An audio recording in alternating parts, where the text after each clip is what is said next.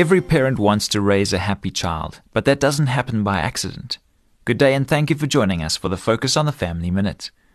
Some kids are born with a natural tendency toward joy and contentment, but for most children, happiness is a learned skill, just like soccer or baseball.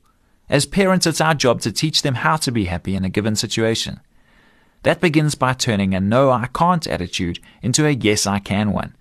Kids who believe in themselves and their abilities will always lean toward a happy disposition. A healthy self-image is the first step toward optimism. And make sure you get them off the couch and into shape. Kids who struggle with laziness or obesity almost always develop a low self-esteem and are much more likely to be depressed. But healthy kids are usually much happier. Finally, instill in them a deep appreciation for life and all it holds, including life's little challenges. For more information on family issues, please call Focus on the Family in South Africa on 031 716 3300 or log on to our website at safamily.co.za.